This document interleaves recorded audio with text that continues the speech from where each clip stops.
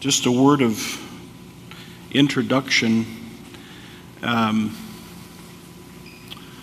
As I was preparing for this week, I'm doing the next plenary session, and basically the question of honoring your husband is a question that's built on the foundation of what I'm going to be talking about in the next plenary session. And so it made it difficult for me to determine how I would talk to you about a specific before I talk to you about a general that applies to everyone. And so we talked about it in staff, and so what I'm going to do, and what Matt and I talked about doing, is I'm going to talk a little bit more about the practical application of what Matt talked about in the last session, and then we're going to have a time of questions and answers for you. Matt's going to be here, although I don't know where he went. Oh, there you are, okay. Matt's going to be here, and we're going to go through some question and answers, and you can ask, and Matt will answer.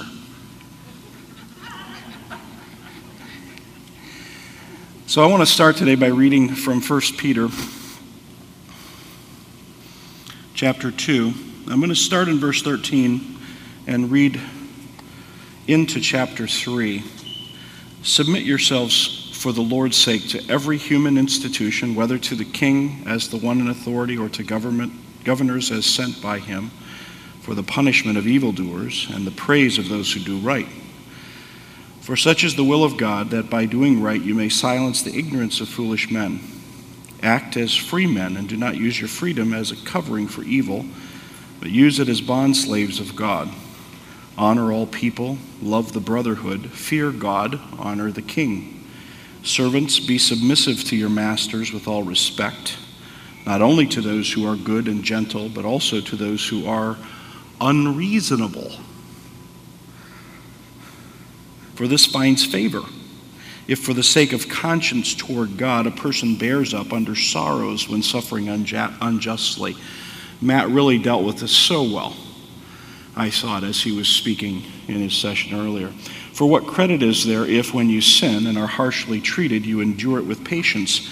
But if when you do what is right and suffer for it, you patiently endure it, this finds favor with God. For you have been called for this purpose, since Christ has suffered for you, leaving you an example for you to follow in his steps, who committed no sin, nor was there any deceit found in his mouth. And while being reviled, he did not revile in return. While suffering, he uttered no threats, but kept entrusting himself to him who judges righteously. And he himself bore our sins in his body on the cross, so that we might die to sin and live to righteousness. For by his wounds you have been healed. For you were continually straying like sheep, but now you have returned to the shepherd and guardian of your souls. So we come up to this point, and we have the general, submit yourself in the Lord for the Lord's sake to every institution. You have talking to servants, slaves, submit yourself. You have Christ as the example who submitted himself and suffered, right? And then we come to chapter 3, verse 1. In the same way, you wives, be submissive to your own husbands, so that even if any of them are disobedient to the word, they may be won without a word by the behavior of their wives, as they observe your chaste and respectful behavior. Your adornment, the word adornment there is cosmos. You know you have a cosmos? You ladies have a cosmos? Kind of follows you around? Okay. Your cosmos should not be merely external, braiding the hair and wearing gold jewelry or putting on dresses, right? Not that you can't wear dresses. Just watch out how cosmic they are, right? But let it be the hidden person of the heart with the imperishable quality of a gentle and quiet spirit, which is precious in the sight of God. For in this way, in former times, the holy women also, who hoped in God, used to adorn themselves, being submissive to their own husbands, so that you have another cosmos that attends you. You have one cosmos that's the visible.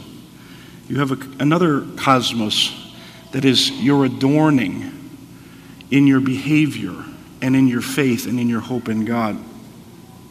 They used to adorn themselves, being submissive to their own husbands, just as Sarah obeyed Abraham, calling him Lord. And you have become her children if you do what is right without being frightened by any fear. You husbands in the same way live with your wives in an understanding way as with someone weaker, since she is a woman, and show her honor as a fellow heir of the grace of life, so that your prayers will not be hindered. Well, let me tell you a story, which many of you have heard before. And it's the story of Annie and I going to my family's Christmas gathering.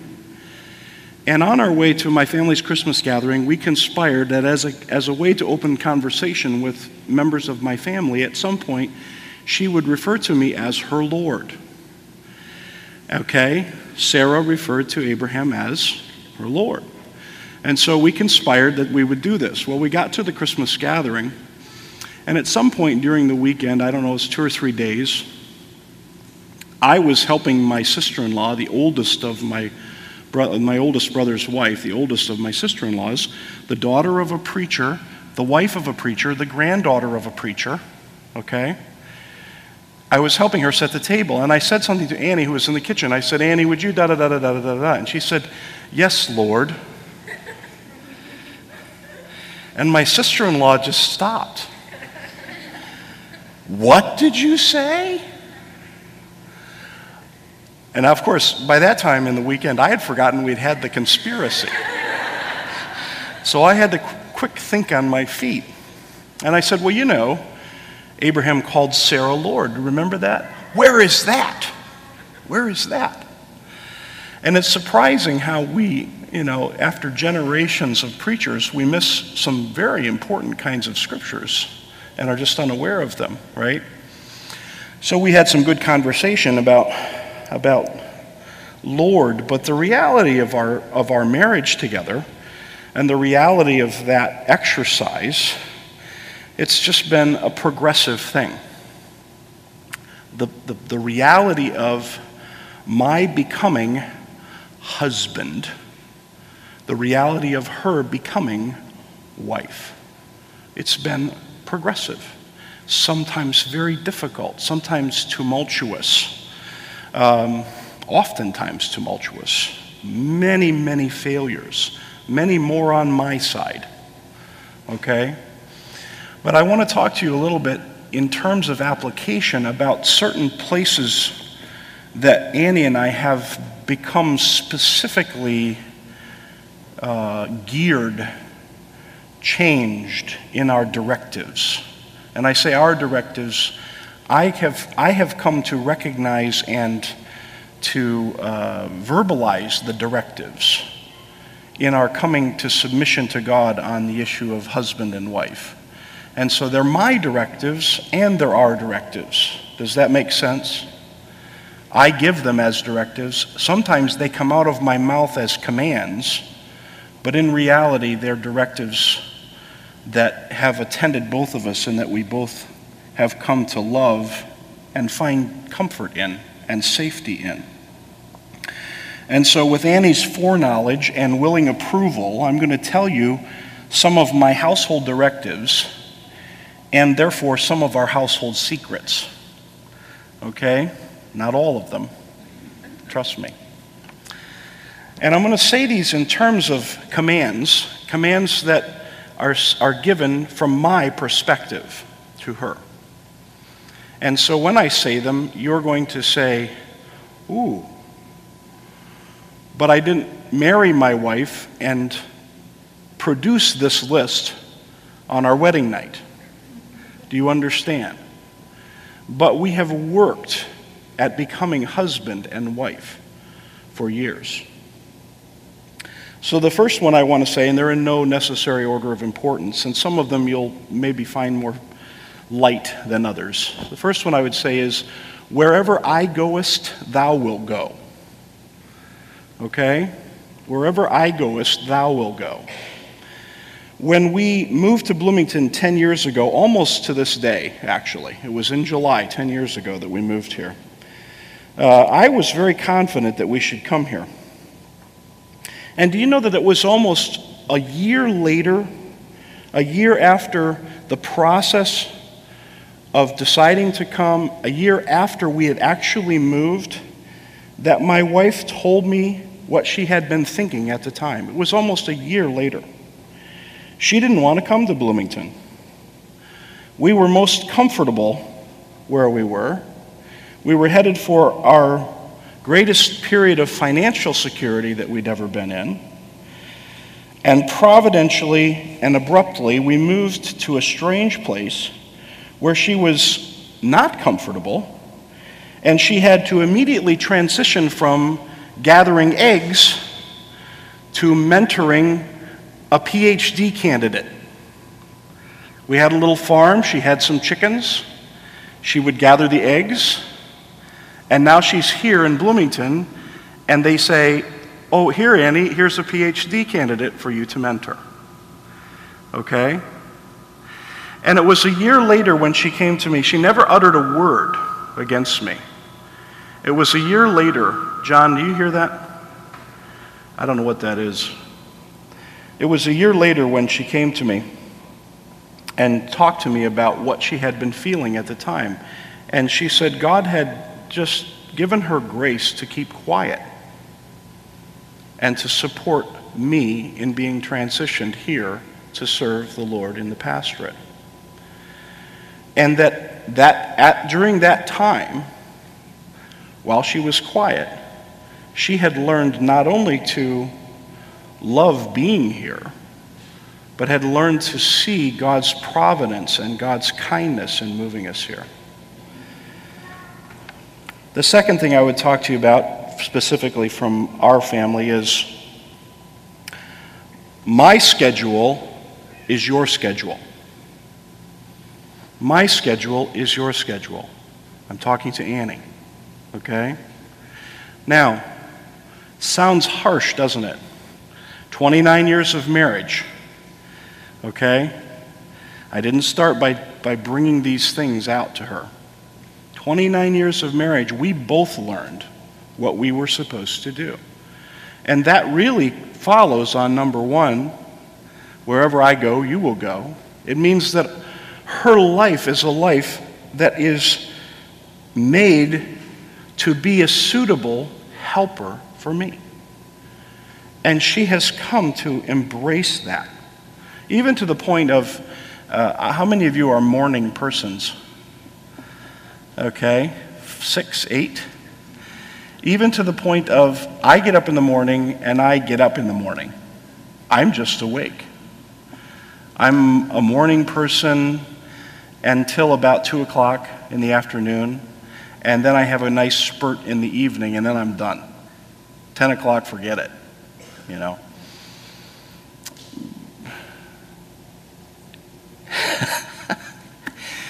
Annie's not a morning person. I've been trying for 29 years to determine her optimum time.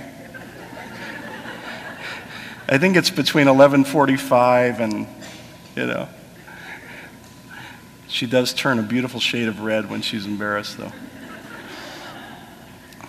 But I get up in the morning, and you know what she does to help me? She gets up.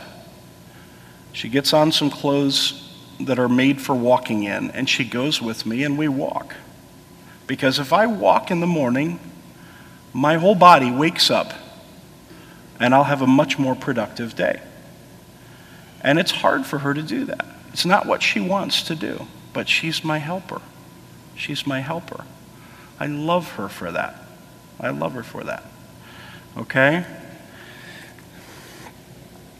Number 3, my schedule is the children's schedule.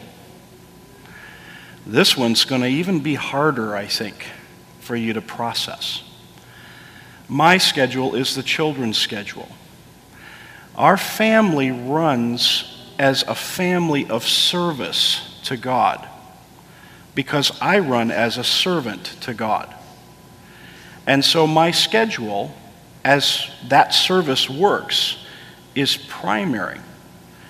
And so we can't be interrupting my work so that we can defer to the children. That doesn't mean you can't have fun with the children. That doesn't mean the children can't play soccer But do you understand how it can bind the ministry and the work of your husband if your life is dictated by your children? And do you understand the power that you have to coerce and to push for that to be the agenda? We should not defer to our children. Our children are there to be improved by us, to be raised by us, and to be taught by us. And they should learn to serve and defer in that age. You know, again, I would refer to Matt's breakout earlier. When he talked about deference, it was so good. I don't remember you talking specifically about teaching deference to children. Did you in there at some point? That's the part he cut. Okay. Listen, we have work to do with our children to teach them deference. I'm noticing children everywhere haven't the slightest idea how to defer. Not the slightest idea. And it's as simple as how they address adults.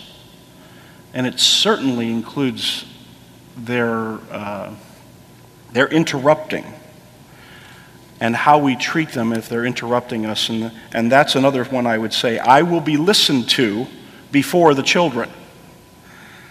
I will be listened to before the children.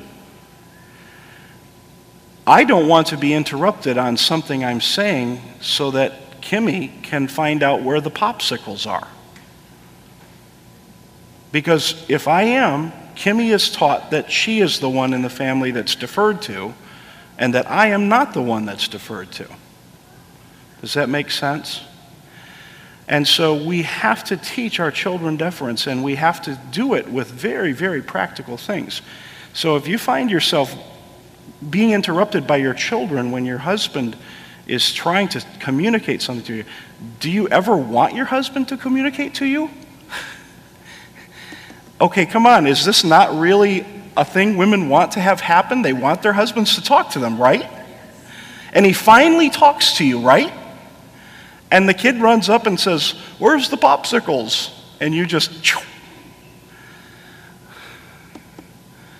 you got a good thing going, stick with it.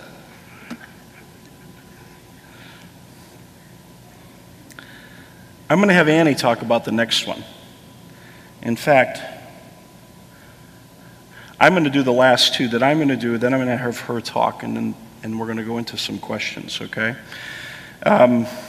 In our house, you will have long hair, or longish anyway. Okay, so do you have to have long hair? Well, I want to force all women to have long hair, yes, but in our house, I believe what 1 Corinthians says, that long hair is given for a covering, and that it is what the word used there for glory. It's the glory, it's the word doxa. Does that sound familiar? The doxology of a woman. And it's her praise and honor. Now, I like it. And so she defers to me by keeping her hair long. And you know, I know that that's hard to do. I know that it means longer drying, more attention, brushing, all these kinds of things. I know that's absolutely true.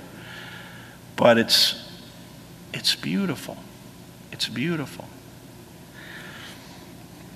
Here's another one. And again, this is for my home, and things apply and are helpful when they are. I have a story about that, but I'm not going to tell it for the sake of time. I have a story to tell you about an incident with Annie where she came to me and asked, could she get a job at Kohl's? This was after we moved here. Could she get a job at Kohl's? She thought, I'll work. Her motives were very good. She just wanted to help us have a little extra money. So could I get a job at Kohl's? I'll just work 2 nights a week. I'll work nights. I'll go to work while you and the kids go to bed. I'll go to work. And then That's all I'll do. Well, not that's all I'll do. That's not what I mean. But that's what I'll do in terms of working outside the home. And I said, no, you may not have employment outside the house. Our work here has to have your attention. Our home and our work in the church has to have your attention. You may not have employment outside the house. And she asked me another time a little bit later about working, and I was frustrated. And I said to her, no, you may not work outside the house, and I don't ever want you to ask me again. Now, you don't know why I said I don't ever want you to ask me again. And you can ask Annie later, and she can talk to you about that. But it had to do with the pressures on her, and I wanted her to partially and mostly just to be free from ever asking again. The concern of it. And so Annie went and she talked to a family member of hers on the phone, and she was just talking about the conversation, and she said, and I asked Dave if I could work at Kohl's. He said no, and then he said, I don't ever want you to ask again. Now, what do you think they said? How reasonable of him. No, they said, well, what did you say then? Yes, Daddy? And see, remember what Matt was saying, and remember what Adrian wrote. It was so beautiful.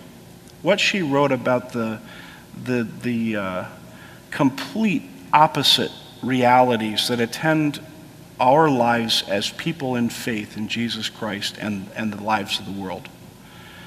And how they're diametrically opposed.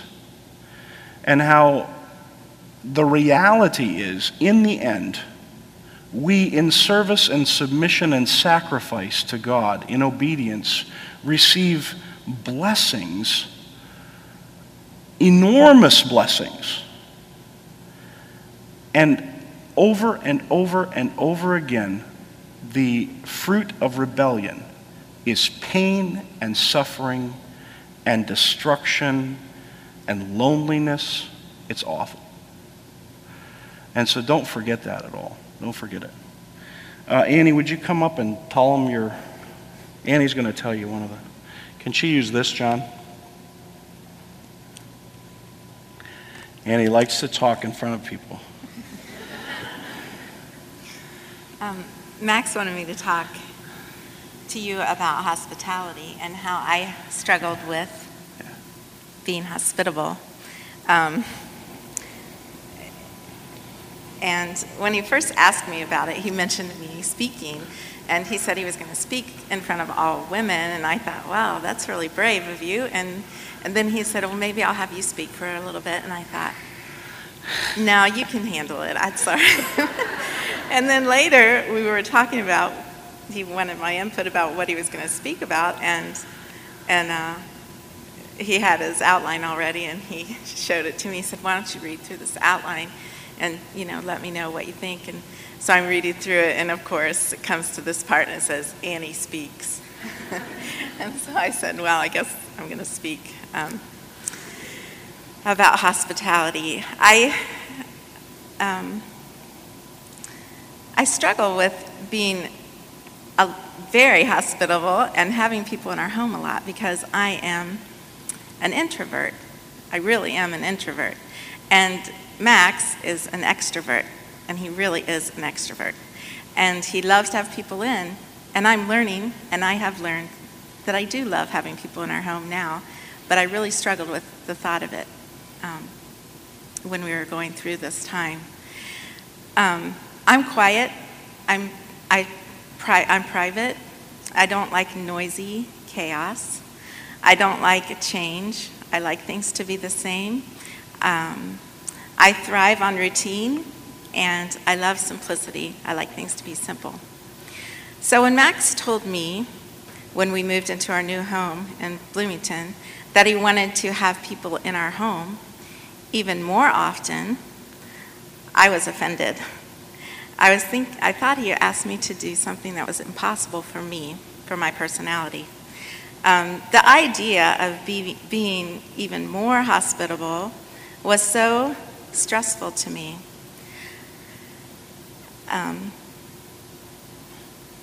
I had a panicked feeling. I just really felt panicked inside, and I thought, this is just too much. I can't do this. I was thinking of all these reasons why.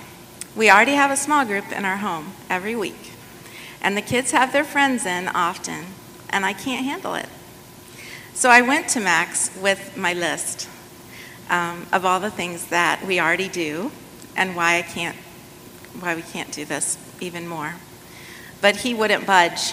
He wanted to use up our home for God and for his church. And he wouldn't budge, and he wasn't sweet about it. He was just like, no, we're going to have people in. This is my job. I'm a pastor. You're a pastor's wife. We can do it. So anyway, I just struggled with it so much. So then I prayed, and I prayed that God would change Max's heart. I went to God complaining about my husband and talking about how unfair he was. And then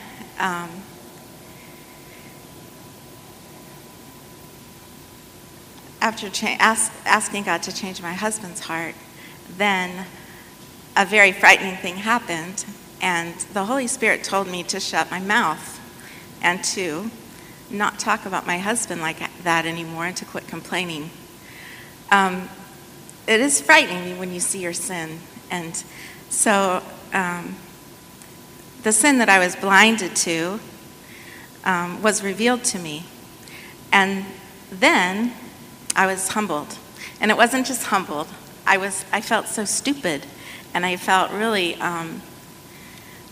just really foolish for asking God to change my husband's heart when he had called him to be a pastor and to do these things. But we are often blind to our sin. And so I began to repent and ask God to change me and not to change Max. And so I remember that moment, knowing God's judgment and knowing what he wanted me to do, and also knowing his mercy. And he did change my heart. I got to work at being more hospitable, and God was and is my strength for this. He even gives me joy in being a hostess. And I still struggle with this. I still struggle with it. But I always am brought back to this point where God is merciful and he is helpful. So I just wanted to encourage you to trust God as you submit to or obey your husband. And even when you don't want to, you really need to pray and ask God to help you, and he will help you. Thank you. So, you can have a question answered.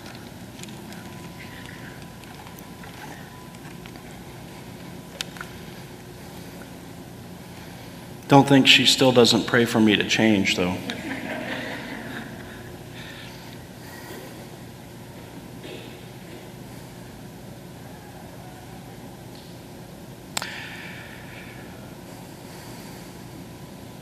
So I've shown you some of the directives of my home. And sometimes the directives cause a battle in Annie's heart. And most of the time after the battle, there's a sweet peace of faith without fear, which is talked about in 1 Peter regarding Sarah. But don't think for a moment I'm not going through a battle myself. And don't think your husband won't be going through a battle.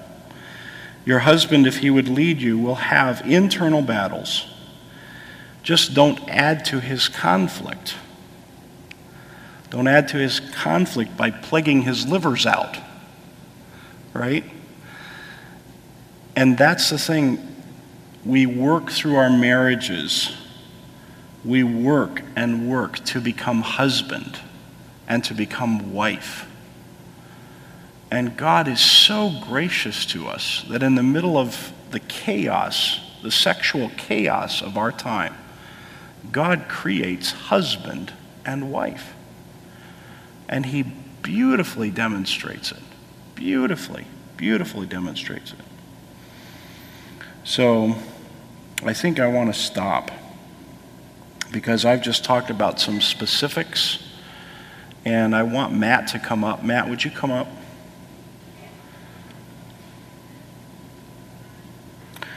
I talked about being husband and being wife. Let me say one more thing about that. I've noticed something with women when they have children, and that is oftentimes after the second or third child, the woman stops being a woman with children, and she becomes a mom, a mother. And it is visible. It's like she strives not to be a mom, but to just be a woman with children. And then she resigns. And she lets herself fall back on God and just be a mom. And it's beautiful. And I think the same thing is true with wives. We come out of a culture that calls us to fight against being a wife. And then suddenly, in his kindness and mercy, God allows us to just kind of fall back like you're falling back into the swimming pool, right? You just fall back and resign yourself, and you're a wife. Suddenly you're a wife. And your husband, he does the same thing. He stops his abdicating, he falls back, and suddenly he's halfway decent husband, right? To the glory of God. Okay, why don't you come and ask questions? There's microphones here and here. Do you have questions you want to ask? You can ask questions of Annie as well. We can call Adrian. Yeah. I'll get her on the phone.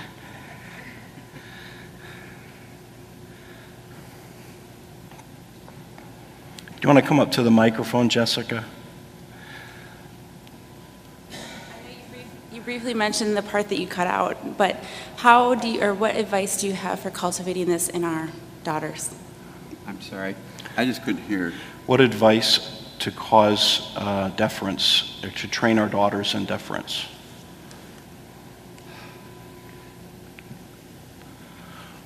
Boy,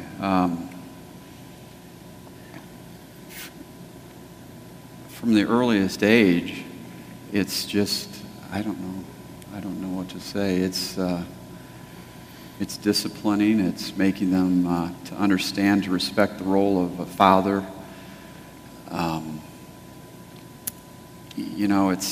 It's learning to be humble in the challenges with other men or children as they're growing.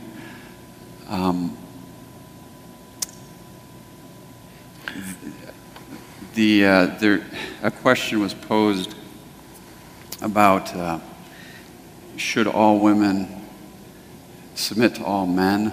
My daughter right now she's not in here right now, I don't believe, but just a week ago we had a conversation about this because she's trying to learn deference in a church, and men are telling her to do things. And the question is, does she have to submit? So I'm going through that with her, and I'm trying to teach her that even right now. And what I've been saying is, no, if you're a woman, you do not automatically submit to all men. Even in a church setting, there must be the authoritative structures, pastors, elders, something official over. But then I also want to teach her to not blow away the men, so they don't necessarily have the authority structure over her.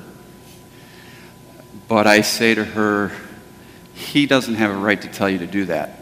I'm thinking of a guy a few years older than her telling her to do something for the church. And I'm saying, but don't just go at him or say no. She might want to just right away say no.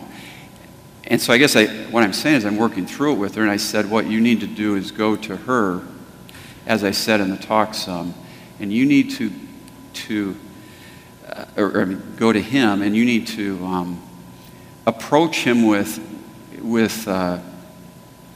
deference, even though it's not owed to him. So I don't know if there's an easy answer to that. My wife models it very well, and maybe living it is the primary thing. Can I say something about that real quick? Let's forget the word deference for a second in relation to this, and let's just talk about the fact that males and females are different, even when they're this big, right? But what our culture says is, don't treat them any different. Make sure that there's just complete equality. Make sure that they learn egalitarianism when they're this tall, when they're this small. Make sure you buy green diapers, not blue and pink, right?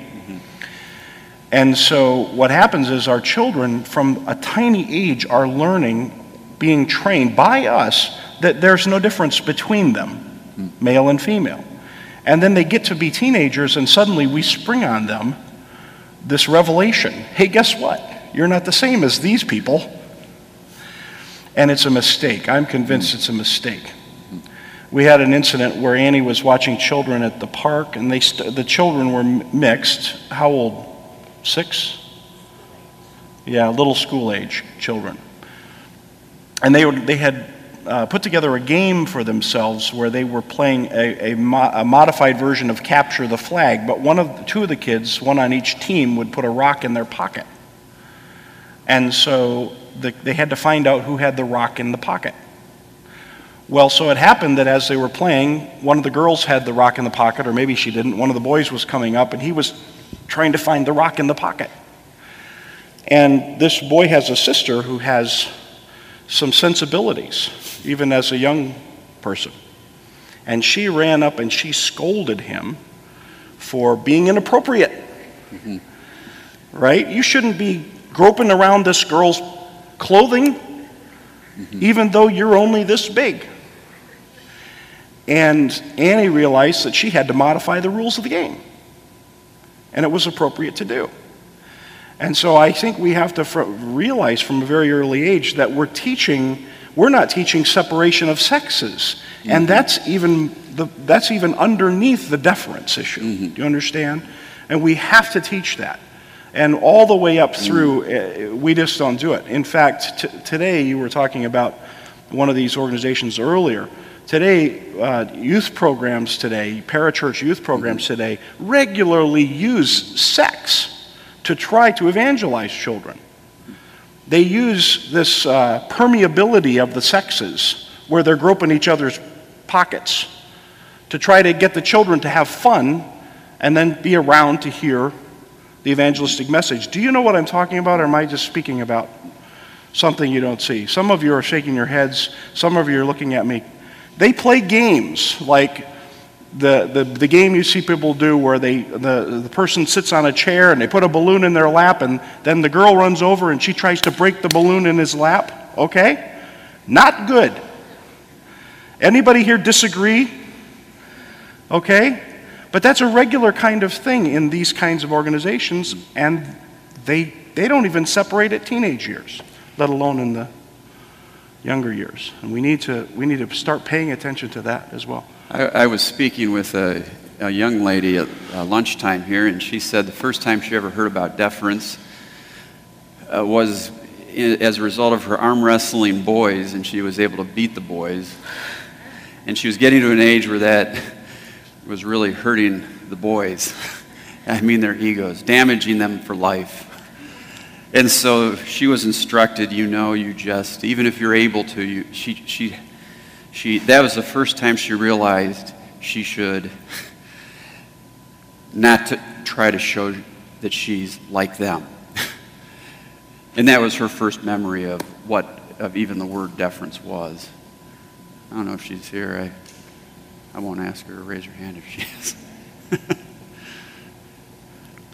Other questions?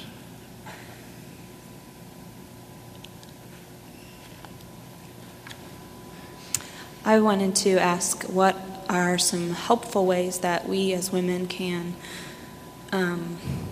start to maybe define and understand the directives in our homes and, young marriages, and we don't necessarily have all of those developed through the years, but maybe I like organization and rules, so maybe how would I draw those up? Sorry. They're in the scripture for you, and they're in the scriptures for your husband. And both of you need to look to the scriptures and be taught, and you can approach your mentors about this, or pastors about it. The reality, though, is it's amazing how God works in his time. And, there are things, Annie and I, we just made a radical shift in our checkbook. When was that? At the beginning of this year. At the beginning of this year, I started balancing the checkbook. And it wasn't because of her failure. It was because I was so often a pain to her because I wanted something that she was not. She would have had to keep the checkbook in her mind the way I would keep a checkbook in my mind. And so suddenly I'm balancing the checkbook. We've been married 29 years. And I'm finally balancing the checkbook. Now, your husband doesn't have to balance the checkbook. That's not a rule. Okay? But in our home, we found suddenly less fighting and more joy because I was balancing the checkbook. And again, it wasn't any failure on her part. It was just, we should have done it a long time ago if they would have just had that program that I bought back then. Yeah. It's a long process. It's sanctification. It's sanctification.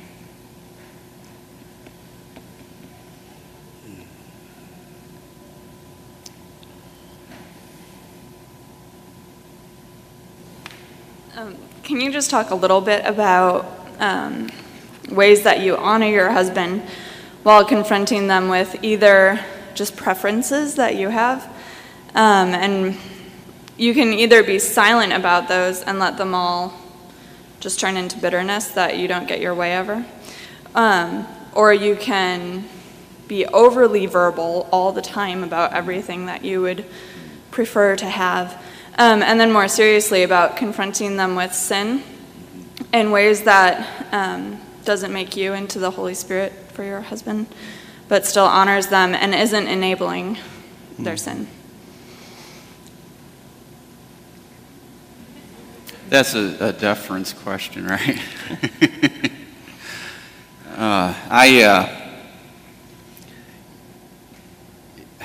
It really depends somewhat on your relationship. There are women who want to confront their husband on everything or question them on everything. And like Esther that I mentioned, if she took a role of building up, a collateral for favor. And there are some women, I'm not saying you at all, some women though who would use up all their collateral and not ever have any built up to be able to bring larger issues before the husband. But that's part of it, part of the dynamic there. As far as confronting him, and what my wife does is she does what I said in the talk. She will wait for the right time to bring things up. I was, again, talking with somebody else at lunch. The wrong time to bring things up for me is when I walk in the door, after work. That's my worst time. And she'll wait. There may be something that I've said I want to do or that's bothering her, and she may wait weeks. Like Annie said, she may wait a long period of time. And so she's very careful about how she brings things up if it's something of gravity. But at the same time, things need to be brought up. I was speaking with someone here just a few minutes ago about there just not being communication, no time to actually communicate. And a lot of times things don't have to reach ahead if there's communication. And I had this with my life, with our children, there's been times where my wife and I just haven't had the time to even speak. And things go on and they go on, and then things start to build up. So we've had to really bring a solution to that by making time for us to speak, and the right time, things like that. But does that answer your question? I think anytime you're a subordinate, you're in a relationship where you're subordinate, if you're women, if you're men, if you're children, anytime you have to discipline the person who's in authority over you, there is always a way to do it, just like there's always an appeal that you can make, right? I didn't talk about this, but you know that you have appeals in the government, in the church government, that every subordinate has appeals that has a place they can go to appeal. Okay, I didn't deal with that but you should know that that's true. But when you're dealing with disciplining someone who's in authority over you, just, I think, pray and ask God for patience and the right time. And it could be that God will solve the problem for you. Or it could be that just at the right moment, your opportunity will be presented. And you'll say, okay, now's the time I can talk. This is when I can do it. As far as preferences go, I'm not quite sure what you mean by that. With sin, how do you call a husband out on sin? And one of the things I'd be careful about, I was thinking about this, where do you draw the line on sin? Because I said in my talk, you must submit to your husband or yield to them unless there's violation of commandment. Well, even that's a little dicey. There certainly is a level you cannot go beyond. A husband says, you will not worship God, you will not go to church. If a husband were to say that, a poor husband. I don't think you can go beyond that, but you have to be careful not to start to elevate, and this is when you say preference. That's when we elevate things up to levels they actually are not, typically. It's something I like, but we often work them up to my husband sinning. And then it may be your husband actually is sinning. And that doesn't excuse not yielding or submitting unless it's this bigger thing. And I was thinking about this. Sarah plays along with the husband, as they lie about her identity.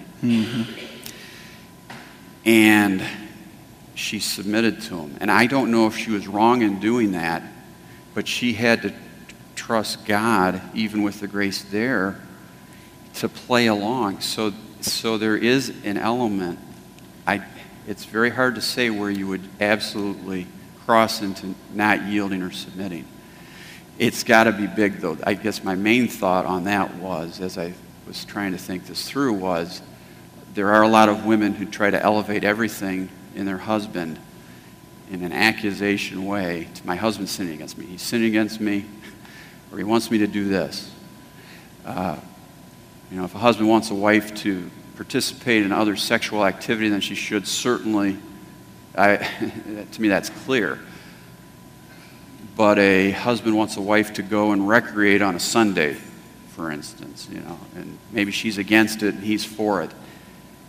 I don't think she should, that's not at the same level.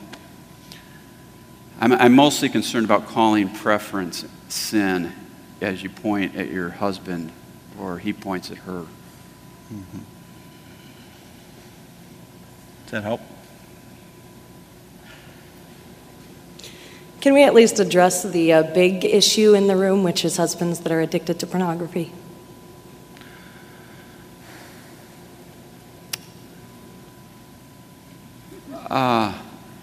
Well, in our church, we have taken this head on, and I think you probably have here also. But, wow. the husbands need to be disciplined. Mm-hmm. They need to be disciplined. They need to be disciplined by the church. I guess I'm wondering about a clarification, Heather, on your question. Let's say we're not talking husbands that are not disciplined or haven't been confronted at all. Let's talk husbands that have confessed, and then how does that relationship go forward with a husband and a wife that are both attempting to live a submissive and a leader, godly husband and wife? How does a wife respect a husband? There's something about sexual sins that to women is just so repulsive that it's very difficult for women, and we don't ever hear teaching on this anywhere. So the wives are all just floating out there, and you're not allowed to say anything bad about your husband either. So you can't talk to anybody about it. So there's women just all over the place, just like dying inside. I can't respect my husband, How do you respect if you don't respect them? How do you submit when they're doing this? Do you ask them? Do you turn into their accountability partner? There's something twisted about that, but there's just so many questions about this that so many women, and even if the husbands are submissive, are submitting, to the elders, or what's the word? Repentant. There's just a lot of still the reality left over after that. We started a ministry at our church for the men on pornography, and the first thing we had to do was preach to the women, because every single woman, half the men in the church go to this ministry for accountability. It's men who want to fight the sin of pornography. So all of a sudden, all these men, and half the men are going, and another quarter aren't going who should be. And we had to have our wives understand that we wanted to fight sin.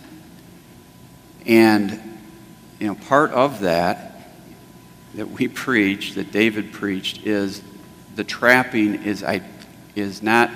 It does go into adultery, but it is idolatry. And the trapping of idolatry is an addiction. It is, I shouldn't use that word.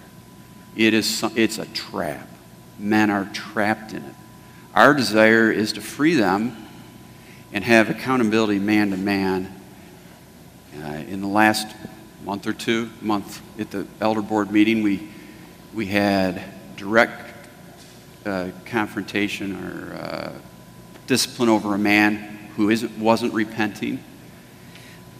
But there's no easy way about it. Men are made visual. They fall into this idolatry that offers them everything for nothing. And it produces nothing. They know that. And I don't know what to say to the woman. It's a great offense. And grace and forgiveness is needed. If he's not repenting or working to repent, then further discipline's needed. Yeah, it's a difficult thing. It's difficult, as Matt said, because of how pervasive it is. But I think what he said was so important at the end. You have the reality of repentance. And so the reality of repentance gives you footing to work forward in your marriage. And if a husband is unrepentant in this sin and they just won't respond to discipline, I think that's a different matter. But if a husband is repentant of this sin, then there's a place for the wife to be able to work with her heart and her faith and her trust to see the forgiveness come to the marriage. But it's difficult. It's very, very difficult. And I don't want to,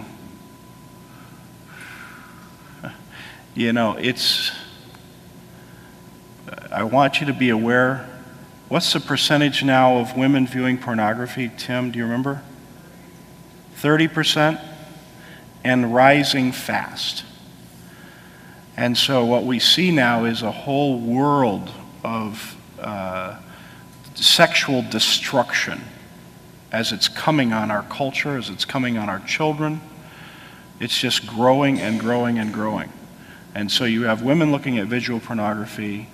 You have women looking at women dealing with women's pornography, which is emotional pornography as well. Can I say a couple of things about this? Please. First of all, when we have men that are involved in pornography, we do deal with the wives. But many times the wives don't realize we're dealing with them. Now, some of you are smiling, and I think you have an idea what I'm saying. You are not allowed to use your husband's sin of pornography as one more justification to be a rebel.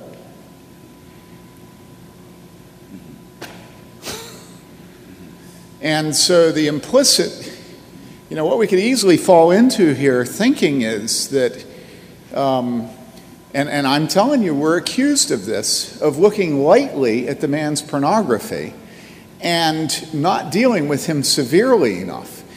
I would say from much counseling that there's at least as much a problem of us not dealing seriously enough with women's rebellion against their husband. Are you tracking with me here? So it doesn't make moral equivalency between the sins. But what I would say is it's absolutely imperative that you realize that you are married to a sinner. And that you realize your husband is married to a sinner. And the sins of men and women are very different. The sins of women are consistently manipulating and refusing to defer to their husbands. All right? And pornography gives you a perfect excuse to do that and to be bitter. And I would also say that there are many things that women do. What is the percent? I think it's 40% now of adulteries and divorces are caused by Facebook. And so when you add Facebook to pornography with women, these sort of innocent relationships you restore with high school sweethearts or with men that you were interested in your campus crusade group or something like that. You know what I'm saying? Be very, very careful to realize that your husband is not wicked and you're righteous. Okay? And David, how intensely do we have to work on that time after time in our church? Constantly. This goes to another very foundational thing. We don't see sin with the gravity with which we need to see sin and its pervasiveness in our lives and how easily we can be trapped by it. And our culture, the devil is a schemer, and he has schemed to trap us and to kill us and destroy us. And so we have to be very, very careful. And I'm going to say one other thing. If you have committed premarital fornication, and again, I counsel all the time, and it's often true that I am lied to until years after the marriage begins to have trouble, and then people will fess up what was going on. If you have created a desire on the part of your husband to have immoral sex with you before marriage, and then after marriage, somehow he doesn't stop having immoral sex. Are you with me? His desires somehow are perverted. Realize that you have an obligation to be pure. And that part of the help for him avoiding pornography is your purity before marriage. Now, you can look at me and say you're blaming the victim. Trust me. I'm going to tell you this. I've said it. David says it. Stephen says it in our counseling appointments with you. We are hard on the men and on each other. We don't cut them slack. You always accuse us of that, and it's not true. Men are humiliated before other men, and they are disciplined, all right? But be pure before marriage. Help your daughter be pure before marriage. Don't think that immorality all of a sudden stops because you have a wedding vow, all right? And then the final thing I would say is always think in terms of pornography as being false intimacy. And that will help you with men. If you want to get inside the perversity of men's brain, remember what my brother said last night. Men always want intimacy without fruitfulness. Okay? They don't want to have to talk to you. They don't want to see your moles. They don't want you to give birth and get pregnant. Now, I know that's not true, but you have to think that way. That's the seduction of pornography. And you might not want to look it in the face, but it may help you to minister to your husband. If you think that the elders are not being hard enough on your husband, talk to the elders. But if they tell you what they're doing, if they tell you we actually are being very intense, then submit to them. You know, we get tired of being accused of being soft on one another. Well, okay, she's asking how does it help for you to know that it's false intimacy, and that's a good question. And what I would say is, this sounds wacko, but I'm going to say it. You want to be a woman that your husband wants to be intimate with. Does that make sense to you? And so, for instance, don't get headaches. And you say, well, that's easy for you to say. And I say, I know. But that's what pastors spend our lives doing, is saying things that are easy for us to say. You know, another thing is, be ready when your husband comes home, have the children in order. Have the house cleaned up. Don't dump on him. Ask him to dump on you. Talk to him. Now, is that sort of what you're asking? Okay, thanks. And we'll stop. Let's pray.